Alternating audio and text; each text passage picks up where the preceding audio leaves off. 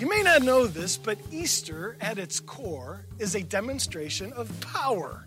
The Bible says that to raise Christ from the dead took unimaginable power. The Bible also says that that same power is available to you and me. I wonder if you're connected to God's power. If you're not, then you're living your life on human power. You know, when it comes to a cyclist, the average typical cyclist can generate almost 1 horsepower, and that for only a few seconds. If you're just operating with human power, your life will be ordinary, and maybe you're okay with that. Most of us are not. Most of us long for more in life. We imagine there's got to be another level. We think there's got to be a way to break free from the spell of the typical.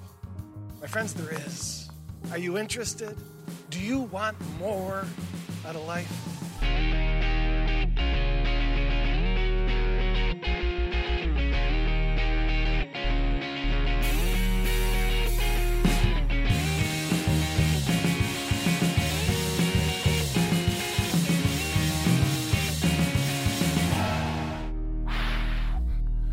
You ready?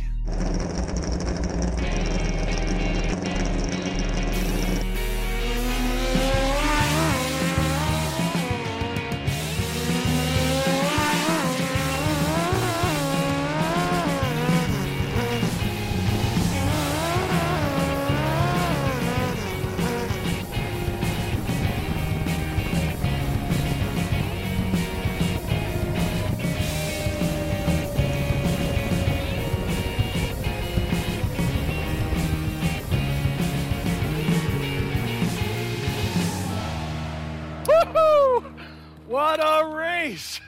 So, the typical bicyclist is capable of generating 1 horsepower. My buddy's war machine, 400 horsepower. That baby is a fully customized 1500 cc nitrous oxide injected drag bike, one of the fastest land vehicles on planet Earth. Well, I think the comparison is laughable. My friends, we can operate through life with human power alone, or we can access power of another kind. This Easter, it's time we learn how to connect with resurrection power.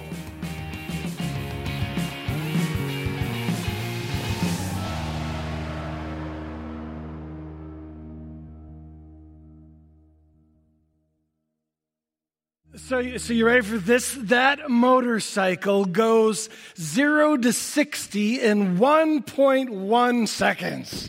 How about that? A few more seconds, it's hitting its top speed of 190 miles an hour. I can't go that fast. I'm close, maybe 1.1 hour, 0 to 60 in my case. But what a trip. Hey, happy Easter to everyone, all of you at Bolingbrook and at 95th and Wheaton here at Hobson. Just so glad to be with you. I'm unimpressed with human power. I just am. You can pedal as hard as you want to, try to live your life on your own power, and I don't think you're going to get very far. I think humans are inherently weak. Now, I know that many would disagree with me. In fact, you could go to Barnes & Noble, right, and see the self-help section, and all of those books would tell you, no, Jeff, you're so wrong. The power of the human. Deep within you, you've got what it takes. You've got all you need, awake the giant within. Well, I've searched within me and ain't found no sleeping giant in here. I'm pathetic. Pathetic. My human power, and maybe you have more confidence in yourself than I do in me. I just know that breaking out of the typical isn't going to happen. My life will be locked in mediocrity at best if I try to do it on my own power.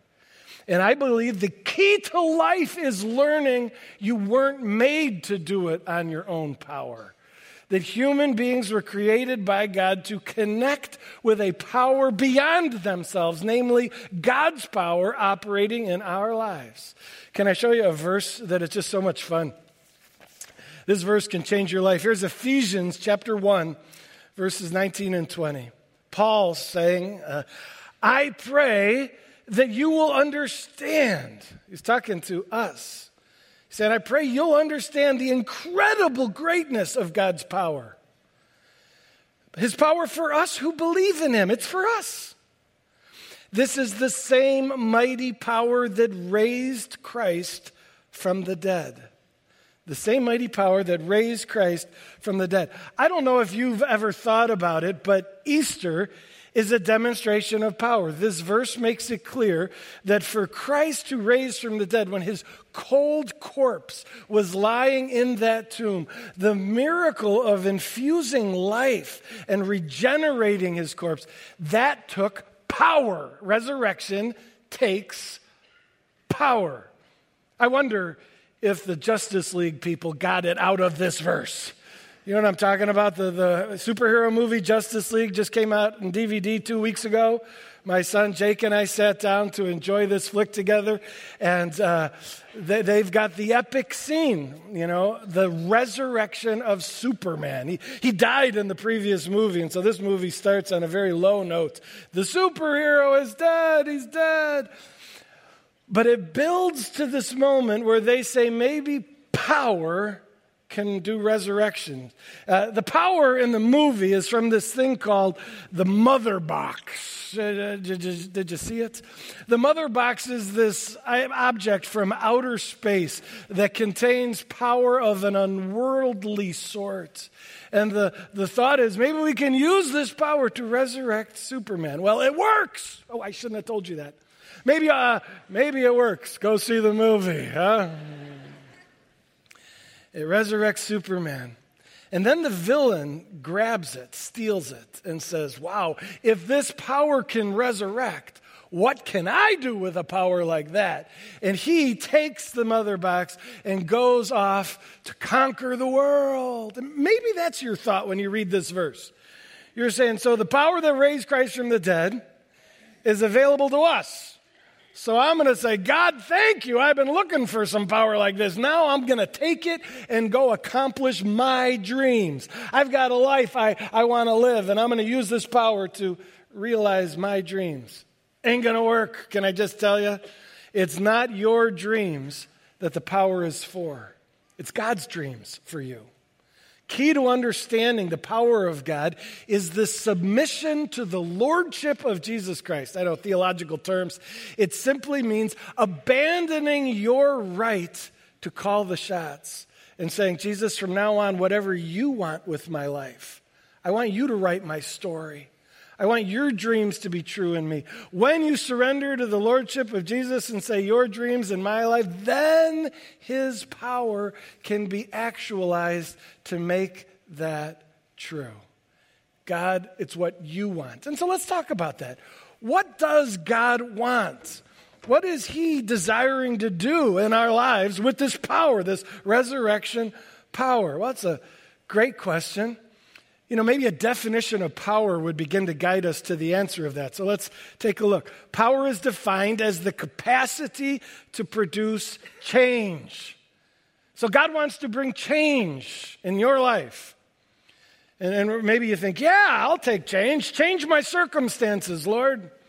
No, once again, not what he's interested in. As we study Scripture, we discover God is far more inclined to want to change you than change your circumstances.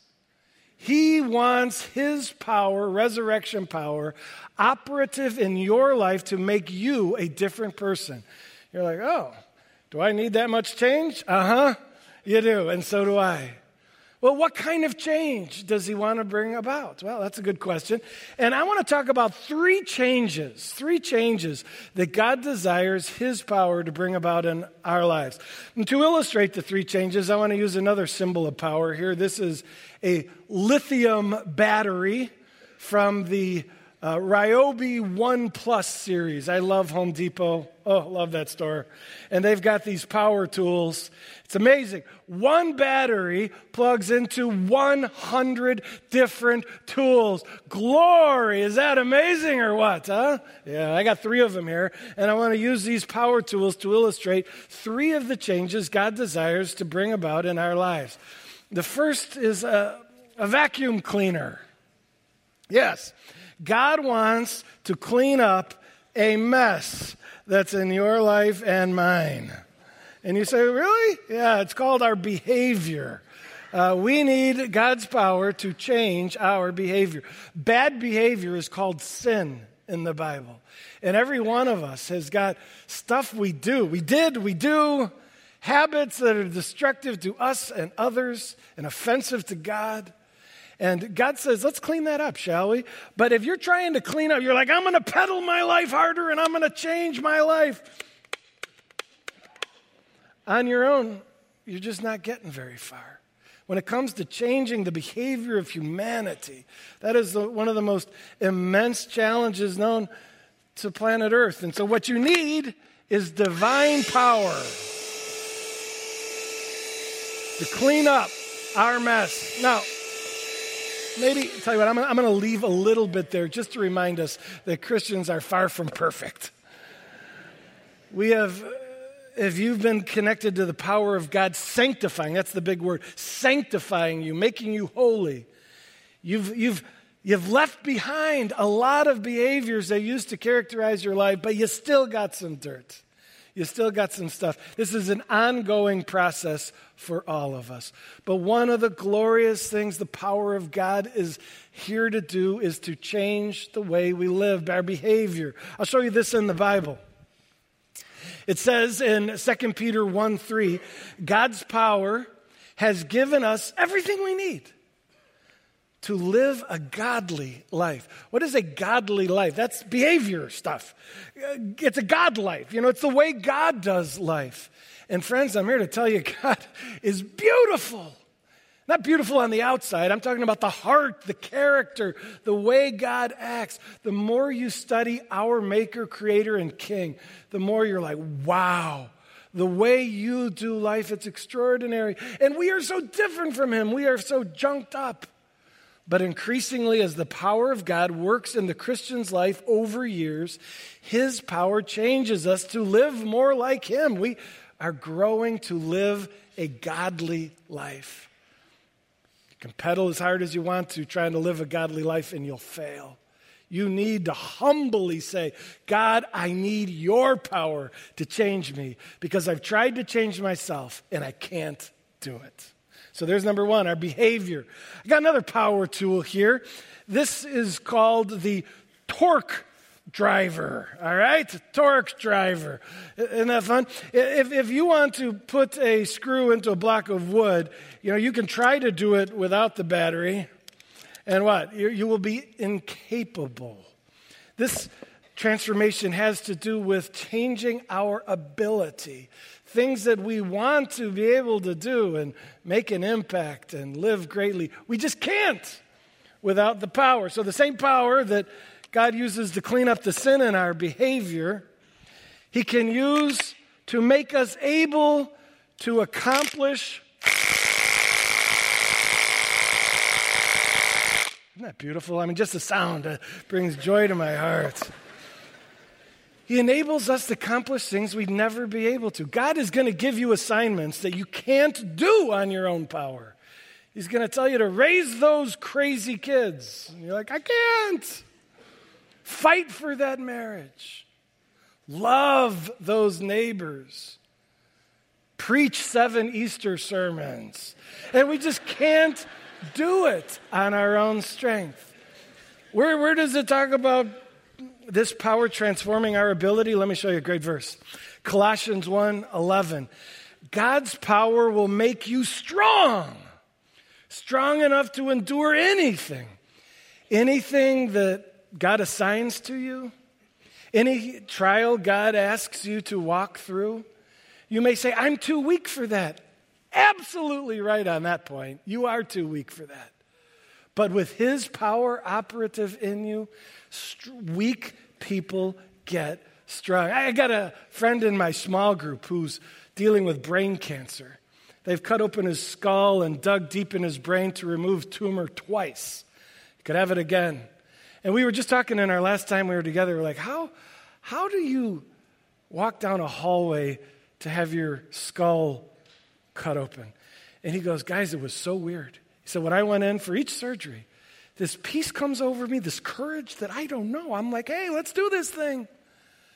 He's not naturally a super strong guy. This is a supernatural dynamic. This is the power of God showing up in an ordinary person, giving them a strength that they don't have.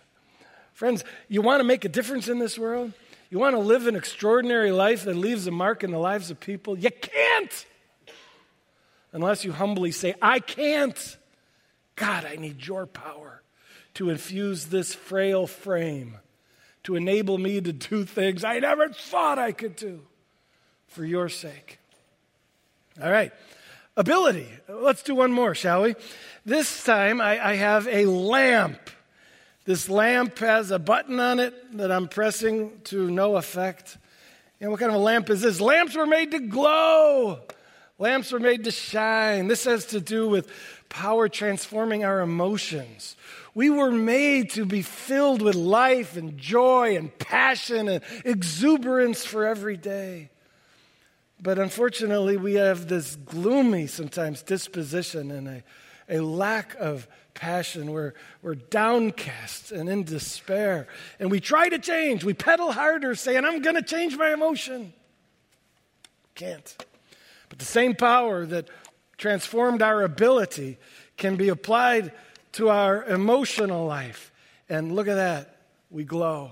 We glow with a joy and a zeal that we never knew before. It's the power of God at work in our heart. Let me show you this in Scripture. It says in Romans 15:13, may the power of the Holy Spirit, do what? Fill you with hope. Maybe you don't think of power and emotions as connecting. Oh my, they do. Power can infuse you with a hope you did not know before. Hope is when you go from despair to joyful anticipation. Hope is when you go from it's all terrible to, oh, the glory of the days ahead. I can't wait for the future and what God has in store. Hope is foundational for this emotional shift.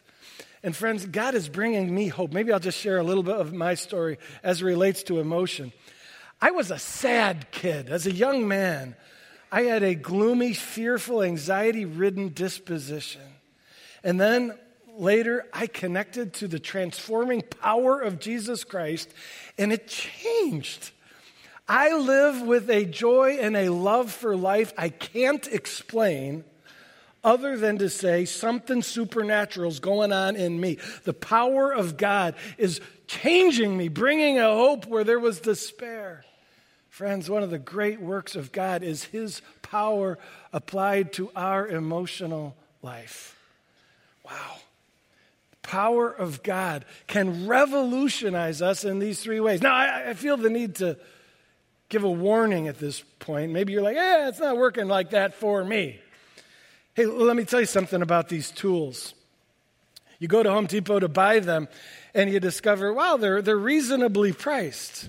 You know, I think this was like $24, and this is $19, And you're like, that's not bad, but here's the deal. You buy them, and you fail to notice what it says on the box. You know what it says on the box?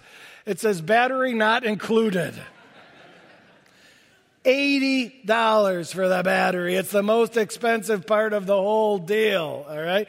And so essentially, you've purchased something defective, incomplete, doesn't work until you purchase the battery as well.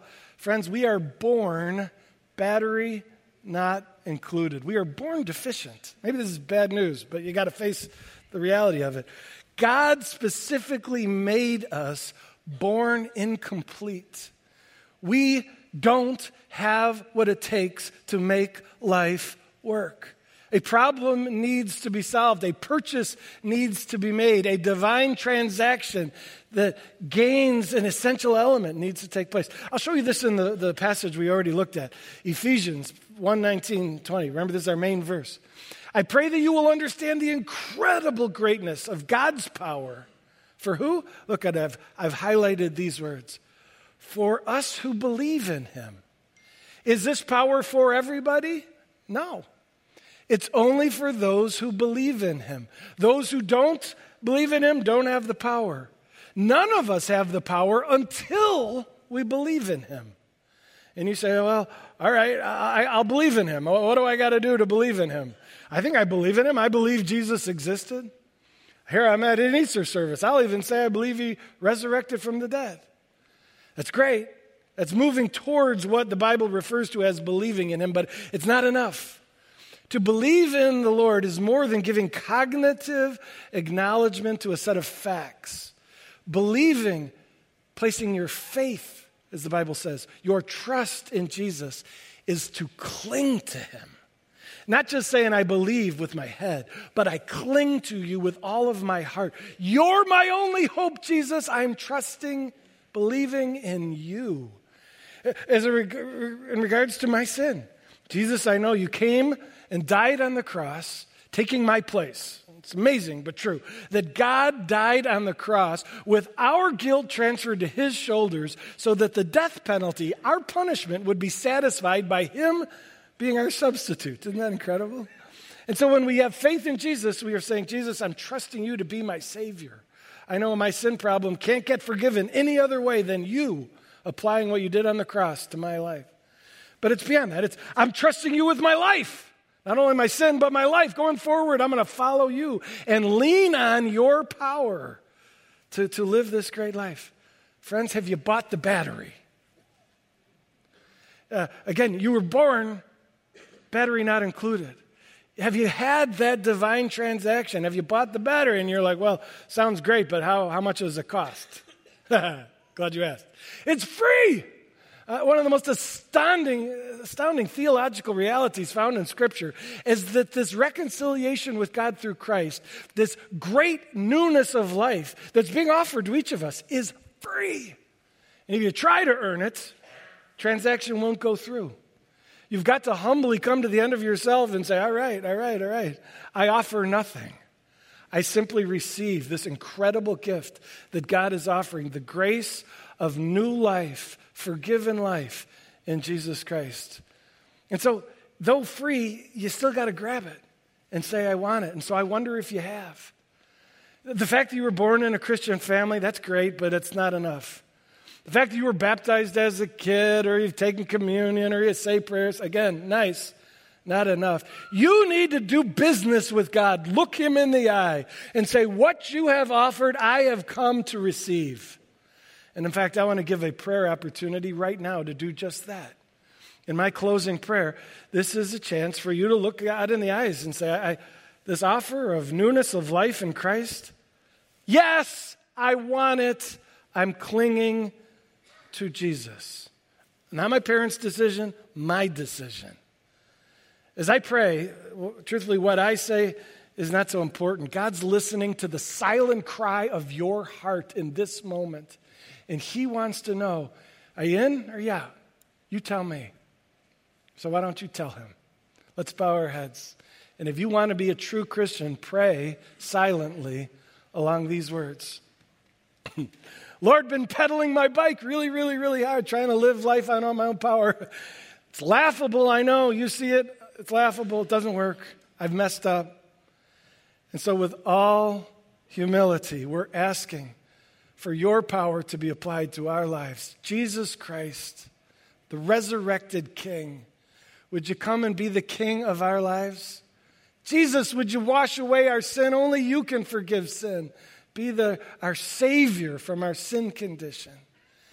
And Jesus, would you, little by little, over the days and years to come, infuse your resurrection power into our lives and make our lives new. Please, Jesus, we cling to you. We say yes. We want in on the offer of the century. In Jesus' name we pray. Amen. Amen. Dawns on me that Easter is called a glorious day, and that it is. And for those of you who just prayed that prayer, looked God in the eye and did business, my friends, this Easter is glorious beyond any you have ever experienced. How cool is that? Hey, I met a new friend last fall. I was at our Wheaton campus, and I was in the atrium section after a service, and this guy comes up to me, and he's like, hey, Pastor, my name is Romeo, and I wanted to meet you, young man. I said, hi, Romeo, how you doing? He goes, me? I'm doing great, man. I am free from prison. And I'm thinking, is he speaking metaphorically here or what? So I asked him, hey, yeah, tell me more about that, Romeo. And he goes, no, really. He goes, I just finished serving a 12-year prison sentence for attempted murder. I'm like, security? Is there anybody around here? I was like, congratulations. I mean, what do you say in a moment like that? He elaborated. He said, Jeff, my life was a mess. I was a scary young man. He said, I was on drugs and in gangs and into violence. And after 8 years in prison, I found Jesus 4 years ago. And he said, Jesus has utterly transformed my life. He said, I am a new person. You are. This is that moment where, do I believe what I'm preaching kind of comes to bear. And I said, well, I'd like to get to know this new Romeo. And so he and I have been building a friendship. And it's true. The power of Jesus Christ, the resurrection power, the power that raised Christ from the dead has risen Romeo from a life of death. His behavior is transformed. This man is free from addictions and behaviors that plagued him. His ability, it's astonishing how this man who's lived most of his life in prison is going out now and proclaiming the power of Jesus Christ to groups and individuals, and God is using him to advance his cause in amazing ways. Emotion. Romeo has had a hard life, but he has got a joy and an exuberance that I find contagious. My joy has increased just borrowing from him. It's true. The power of God, like nothing else, changes lives. Hey, I want you to hear it from Romeo himself.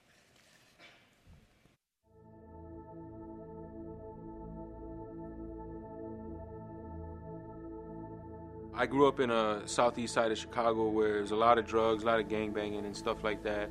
The life at home sucked. I ended up running away for a whole summer when I was 15. But at the same time, I'm drinking, I'm doing drugs. I started getting involved with gangs. But it all came to a big stop when I was 17 years old and I was partying with friends. And I ended up getting into an altercation and where I committed a crime. I got charged with attempt murder. And I just remember thinking like, man, I ruined my life. For me, I coped with reading and writing. And like I said, I was reading a lot of self-help books, just psychology, philosophy. I remember going to a group and I came back crying because I was sad about, for years I had been struggling with the guilt and the shame of the bad things I had done in my life. The weight and the burden of sin, it was all over me. I said, whoever you are, whatever you are, I said, but I don't know what else to do. I'm hurt, I'm broke, I want to give up. I was thinking about suicide. And I remember, I don't even remember what happened in between that moment after I was done saying that prayer until there was a moment where I can come outside my room. As I look up and down the deck, I see a brother sitting by himself. I said, can I have a seat with you? And he said, yeah. And without saying a word, he literally started to speak about everything I was struggling with. And I'm just sitting there just listening like, what in the world is going on? And I remember I felt like this, the only way I can explain it is like it felt like an energy, right? Like this feeling of something that was there, a presence was there with us. And I just remember standing in my cell holding my Bible and I talking to God. And on October 8, 2014, I officially, gave my life to the Lord. And it was a hit since.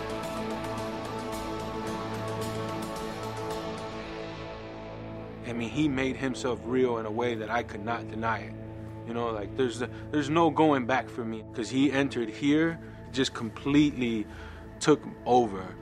I'm starting to think, okay, where am I going to go when I get out? I ended up learning about prison ministry, specifically about Koinonia House. And I told him my situation, like, man, I feel like God's calling me to do this. The ministry came and picked me up. A bunch of brothers met me at the gate, and I've been at the house since. I was able to get a job, and I've been working, been So much favor has been over my life from the Lord. He's the one that changes us. He's the one that does the work on us. And so I learned right away that it's never going to be a book.